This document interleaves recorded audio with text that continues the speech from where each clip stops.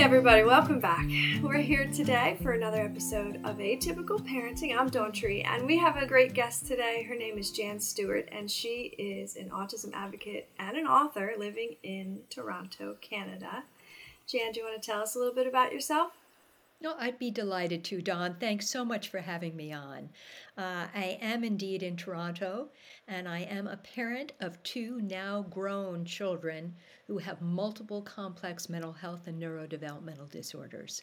My son, Andrew, has autism, Tourette syndrome, obsessive compulsive disorder, ADHD, and learning disabilities, and his younger sister, Ainsley, also has Tourette syndrome, ADHD, and learning disabilities, along with severe mood and anxiety disorders. Lucky us.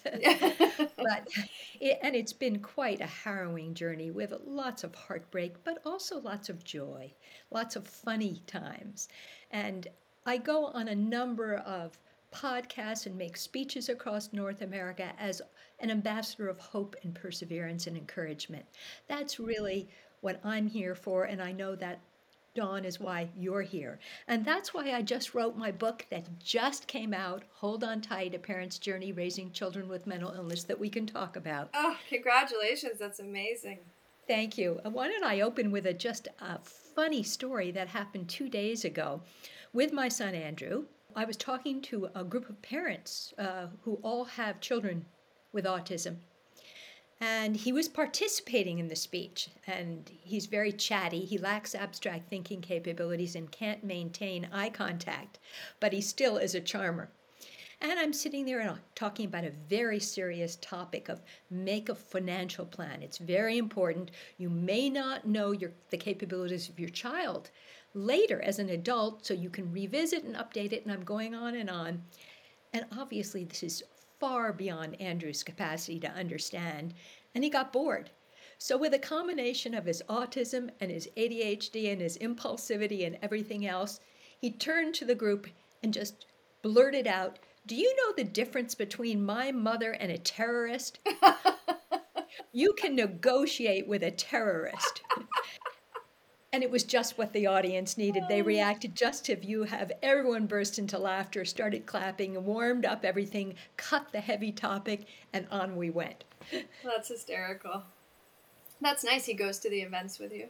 Not all of them. A number of the autism events he attends, and my daughter attends a number of other ones, and then many I do by myself. Nice, good. You're also the chair of a large organization, is that right? Yes, I've been involved in neurodiversity advocacy and governance for 25 years. And I've sat on about 7 different boards and advisory councils in both Canada and the United States. I'm originally from New York City, married a Canadian, and came up. So I currently chair a wonderful organization called Carrie's Place Autism Services. It is the largest autism services provider in Canada. It has over 1,200 staff.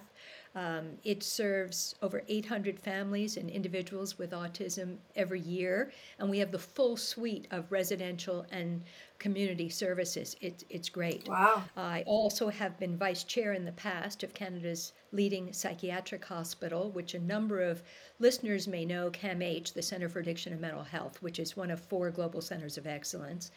And I've sat in the United States on Massachusetts General Hospital's Department of Neuropsychopharmacology, I can hardly say that word, Parent Advisory Council, and I currently am a consultant to the Tourette Association of America's Education Advisory Board. Wow, you are a busy lady. This is my passion and my mission. So I would love to hear more about your book.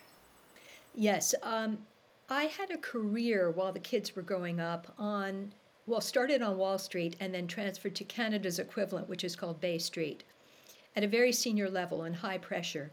And I think part of the reason I thrived, to be frank, was that it separated me from the challenges at home. And actually, even though it was a pressure cooker, it gave me respite.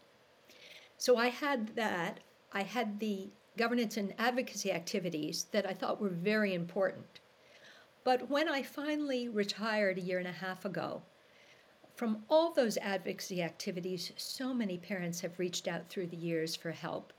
These are both young parents and parents of older children who are preparing for the future and are frightened And I so remember being in the same position, feeling isolated, bereft. What do I do? Where do I go? And so I said, I'm going to pay it forward and write it down. And I've written Hold On Tight, not only to tell our story, and it really is brutally honest, it holds nothing back, but equally to celebrate successes. And I do gift readers with key insights and life lessons to help ease the journey. That's amazing. How do your children feel about you writing about them in the book? It's an excellent question. And my husband. And I write about this actually in Hold On Tight. I broached the topic with them one family dinner on a Sunday evening, and they all said, "You've got to write it." But I said, what I'm going to do is finish a first draft and share it with each of you, because I don't want to publish anything that you're not comfortable with. And there's no question that my husband David is far more private than I am. And I think he was understandably a little concerned that the children might be stigmatized by what I write. Andrew, I think, was thrilled, thinking he'd be famous, but also a little concerned about some of the things his impulsivity has driven him to do, and that readers might think less of him as a result. And my daughter, who has not disclosed to her employer, knows that there's a major risk of them finding out and is fine with it. She actually is more than fine with it. And so they all read the first draft and then gave me suggestions and changes. I'm comfortable with this. How about that? You forgot about this. Take this out. And at the end of the day, I've kept my promise. I haven't published one word that they didn't want me to publish, because family comes first. Absolutely. Absolutely. And that's sort of it's a balancing act here, even with the podcast, you know. I try not to talk about my son at all because he's not comfortable with that. Yes. And I respect that. This is his life, you know. It's not my story to tell in that sense. So, but as parents, we really have our own story to tell. And we really have our own emotions and all of the expectations that we have when we have kids. They just are not going to ever necessarily come to fruition the way we had imagined. How do you suggest parents deal with the sort of adjustment in those expectations, or those feelings maybe of disappointment that, you know, things are not going to be the way they thought they were? And I write about this, Dawn. I mean, this is one of my insights. Of course, this is lifelong. I think the first thing parents have to realize is that you don't just fix things when you find the right psychiatrist, the right psychologist, the right school. Okay, you can relax. Unfortunately, it doesn't work that way. Oh, so many years wasted thinking that was, if I could just find the right whatever. That's exactly right. And I do say in the book, these autism and related disorders affect every family member. It's not just for the autistic individual. And it's okay to grieve and mourn. I can't tell you how many times, and I'm not religious, that I've gone to church and prayed. I can't tell you how many times I've wanted to disappear, or how I've looked at myself in the mirror and said, why me? Why us? But what I did learn years ago, and I keep reminding myself, is that you've got to accept and actually embrace the fact that your life is not going to be as planned for or hoped for in order to move forward. And once you do that, it's much easier to navigate the journey. I do think everyone needs to understand there's very little relaxation for caregivers. Well, that's the truth. I'm always on guard. And as I write in the book, during the good times, I try to enjoy them as much as I can, because I know they're not going to last.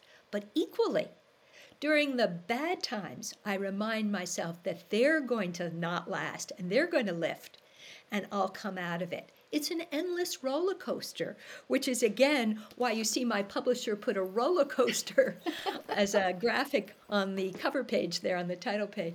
Well, a roller coaster really is a great analogy, because as Yes. soon as you feel like you're coasting, you better enjoy that coast, because, it's something that's That's going to right. happen. And I think Dawn, this touches every aspect of our lives.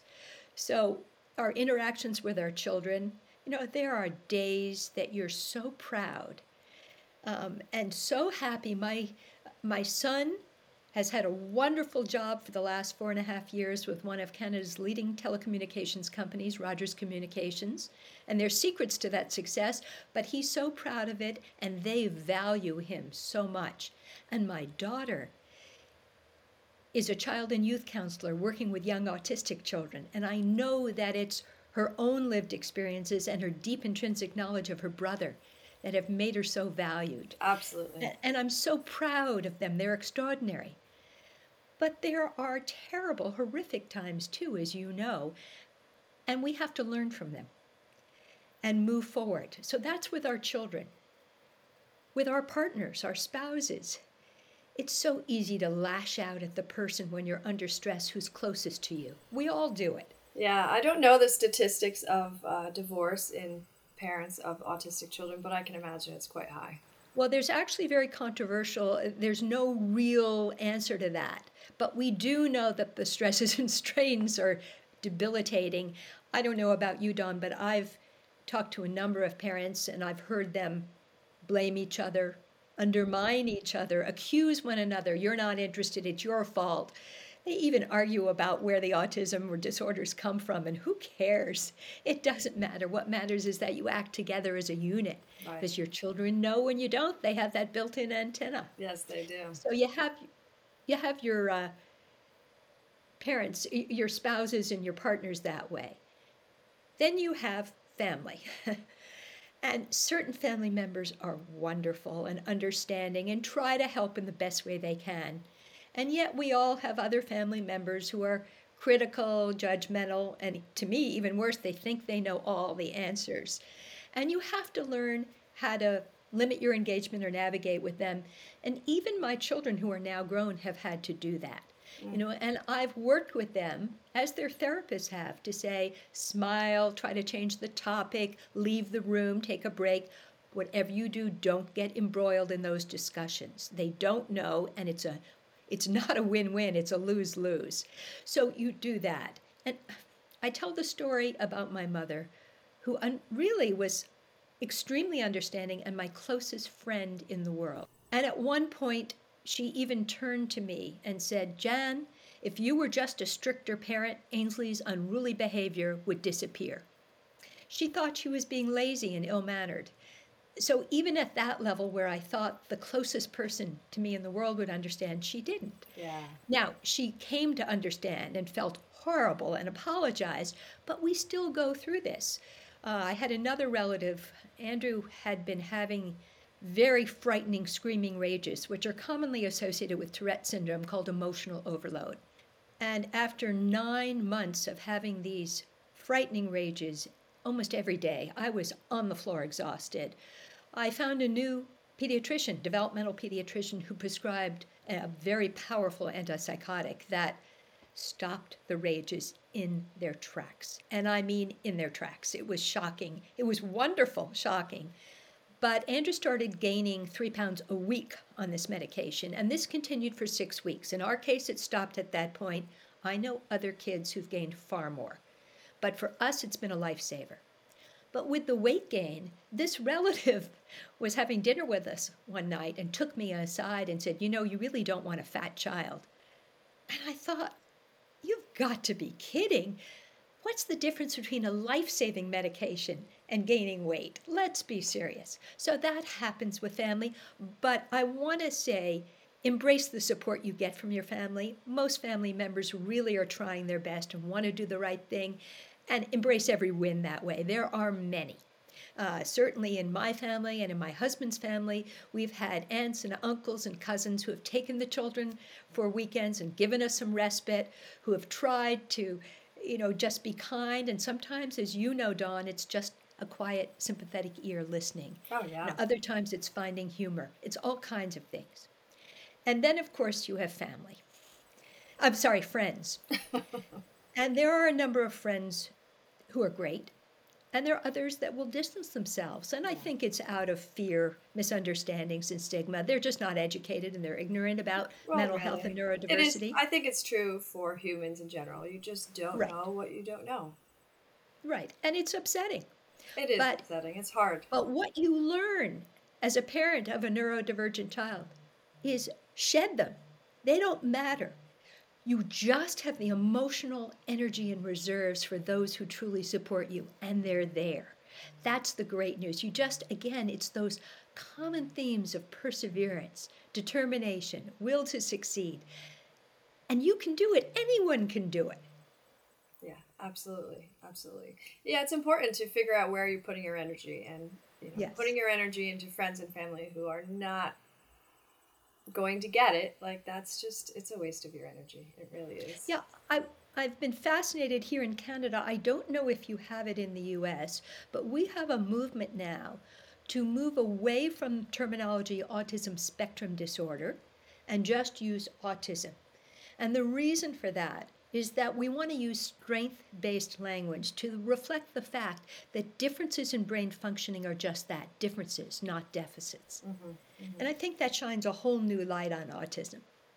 Yeah, absolutely. I think there is a big movement of people with autism claiming it, right? Like claiming it as a difference, but also for all of the strength it brings. Because, gosh, the ways their brain functions sometimes, it's just so mind blowing to me. Yeah. I mean, honestly, I'm well educated. I have a master's degree. I've learned a lot of things along the way in life, but the things my son teaches me, it's just like, it's crazy. It's made me a much better human, actually. Yeah, sometimes I get into trouble though, because I don't know about your son. My son remembers every single word I say, and, Everything. and it can come back to haunt And me. then you have the concrete thinking, so that everything that I say, if it doesn't come to fruition, is a lie. So, I have a very funny story about Andrew's concrete thinking. When he turned 18, we were looking, he outgrew his pediatrician. And so we were looking for new doctors, and I had gotten a recommendation for a doctor, and he and I went to meet him together.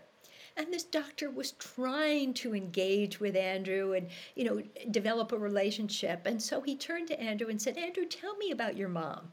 And I was sitting right there. And Andrew puffed himself up and said, oh, my mom's very important. And the doctor said, oh, she's a grand fromage? And Andrew said, well, what does that mean?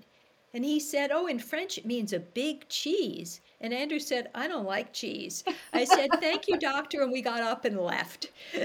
Clearly not the right doctor, A, to speak French, and B, to give an idiom, a metaphor. Just doesn't work with these kids. Right, exactly. So that's a big problem, finding a pediatrician who gets it, or a doctor, rather, when your kids are older. It's hard. Yeah, you really have to work hard. It's that perseverance. So when the kids were smaller, they were partially diagnosed. Andrew at first was diagnosed with just obsessive compulsive disorder and ADHD, and Ainsley with ADHD and anxiety, nothing else. But Sick Kids Hospital in downtown Toronto, which is a world-class hospital, said, after about a year, you need to go to the US. The population is, 10 times bigger? They see 10 times more kids with similar profiles. So I really did a lot of research. Wanted to stay east of the Mississippi to be near Toronto, and kept hearing Dr. Joseph Biederman's name at Massachusetts General Hospital. And we were fortunate. We only had to wait 5 months. I know families that wait far, far longer. But that's when Andrew was 9 at the time and Ainsley was 7. They were fully diagnosed. At the time, for Andrew, it was not autism. It was pervasive developmental delay, PDD, good old which has PDD. since been rolled into autism under the Diagnostic and Statistical Manual, DSM-5. Yeah, finding a diagnosis is, even today, it's a difficult task, because a lot of providers really don't understand the criteria and how they apply. But back then it was like the Wild West when it came to autism. Yes. And even today, there are many general psychologists who can deal very capably with straightforward ADHD or anxiety, but once you get into co-occurring diagnoses or the more esoteric, for lack of a better word, challenges, you really need to find specialists who are qualified and trained. So for autism, it's also often ABA or social skills training, depending on where someone is and on the spectrum. For OCD, it's often exposure and response prevention. It's often cognitive behavioral therapy for ADHD and anxiety, and CBIT, comprehensive behavioral intervention for tics with Tourette. It goes on, and they're each different. Right. So you want to find specialists and insist on that. That's a very good tip to sort of, because like you said, comorbid diagnoses that come in clumps. You don't have just autism, you have a whole bunch of diagnoses. You do need special treatment for each one of those. I think too, when you bring a patient, you bring your child to a specialist and you say, hey, they have A, B, C, and D, that scares a lot of clinicians because they really don't have the ability to work with multiple diagnoses. So to seek out specialty care for each issue is a very good tip. Tell me other tips in your book. I'm going to have to read it for sure, but I would love you to tell me a little bit more about what's in it. Sure. I think one of the most important tips that I always talk about is related to partnerships, because partnerships cross all facets of your child's life, whether they're young or adults. So, for example, in healthcare, to this day, I make sure that the children's psychiatrists and psychologists communicate with one another so they can adjust their approaches, whether it's medications from the psychiatric side or the therapeutic approach from the psychological side. The schools, I wouldn't have kept either child at their schools unless they worked in partnership with us. Now, let me back up. We started in the public school system, but even the special education classes could not accommodate their needs. So back to research I went, and that research that we've talked about a little bit is another tip that I'll expand upon. But it was very important to find schools willing to work in partnership with us. And I found 2 different schools that suited each child. Andrew's school had 4 children in a class, extremely structured and caring. Every night, notes came home about his day, and every morning I returned them. So we were in constant communication, and it was teamwork.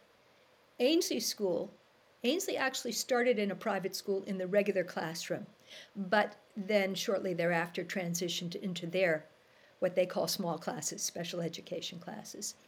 And every month at that school, we held group meetings with the principal, with all her teachers, with her external psychologist, and with us, so that we could adjust course.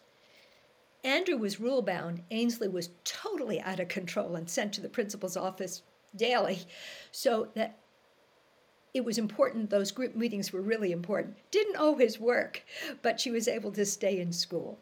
And when it came to high school, we sent both children to Eagle Hill School in Massachusetts. It's a wonderful, private, independent boarding and day school for kids with ADHD and learning disabilities. They initially took Andrew as a bit of an experiment because of the complexity and his comorbidities and co-occurring conditions, but he thrived there. They loved him. And Ainsley followed 2 years later exactly the same. And again, what did we find? Multimodal instruction, lots of caring and structure, and constant communication.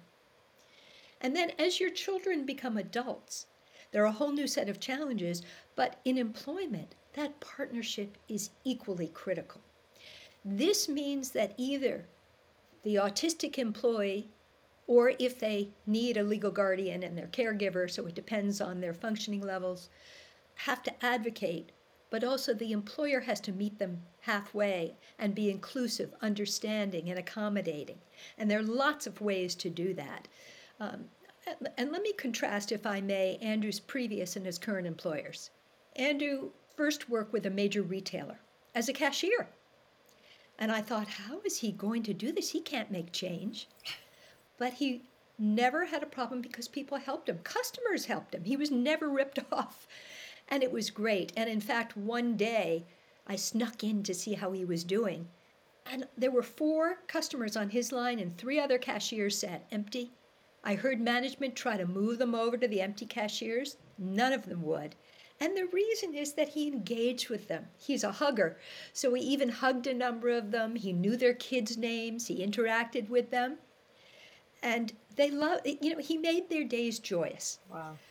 But several years in, new management came in. And Andrew drools sometimes. He can have food crusted on his mouth. He has a major speech impediment, and he looks disabled if you know that something's not like neurotypical people. Mm-hmm. And they shoved him in the back without any explanation and told him to stock shelves. They didn't want him interacting. Mm-hmm. Well, I knew what was going on fairly quickly. It was obvious, and I took care of it immediately. Andrew's next employer really meant well, but it was a huge bureaucracy. They wanted to do the right thing. They were not capable of engaging with me in a meaningful way. Andrew is not capable of advocating at that level for himself. And so they treated him like a child. Mm. They gave him 1 hour of work every morning, and it was pretty boring work, which, Dawn, as you know, is not good for a brain with ADHD. He got himself into some trouble sometimes, but more than that, they then told him to go watch TV. Thought he'd be happy watching TV for the rest of the day. Really? Wow. But his current employer, I mentioned Rogers Communications earlier, has been wonderful. So before Andrew started, we held an in-service education session with them. And not only with his managers and human resources, but Rogers has a well-being department. And we described together Andrew's profile, including his strengths and his challenges, largely impulsivity and anxiety in the workplace, and how they could maximize his success. And since that day, and that was before he started, they've really been great partners. They've listened to my recommendations and Andrew's. They've shared their thinking with us. They've brought in a job coach for both Rogers and Andrew, not only to help integrate him, but to this day, monthly, they meet with both Rogers and Andrew. Andrew has difficulty, like so many of our children do, with change and transitions between activities. So they've set his work hours the same every day while the rest of his team works on shifts. They give him a special mentor or someone to sit with him whenever there's a large group meeting, so that, for example, they need to make sure he understands what's being said, because he often will say he does, but he really doesn't. And recently, on his 4-year anniversary, they contacted me and said, he's been here 4 years. He's doing really well. We should think about career advancement. And I said, no, please don't. That will raise his anxiety through the roof. What I'd like you to focus on is career enhancement. And that's exactly what they've done. They sent him on a 3-day course, and his boss actually went and sat with him. And when it became apparent after a day and a half that the material was far too difficult for him, they stopped it. No repercussions, and they actually gave him kudos for trying. They now have him involved, and have from the beginning, to be fair, in their inclusion and diversity activities. He was just on a major panel representing Rogers at a Lyme Connect recruitment event for individuals with disabilities, both physical and mental, this week. And he just loves it. Wow. I wonder if your children understand what an amazing mother you are. Oh, you know what? Thank you. I mean, I can just see that like, they say the mama bear or whatever, and like you just embody that. But anyone can, and that's really the message.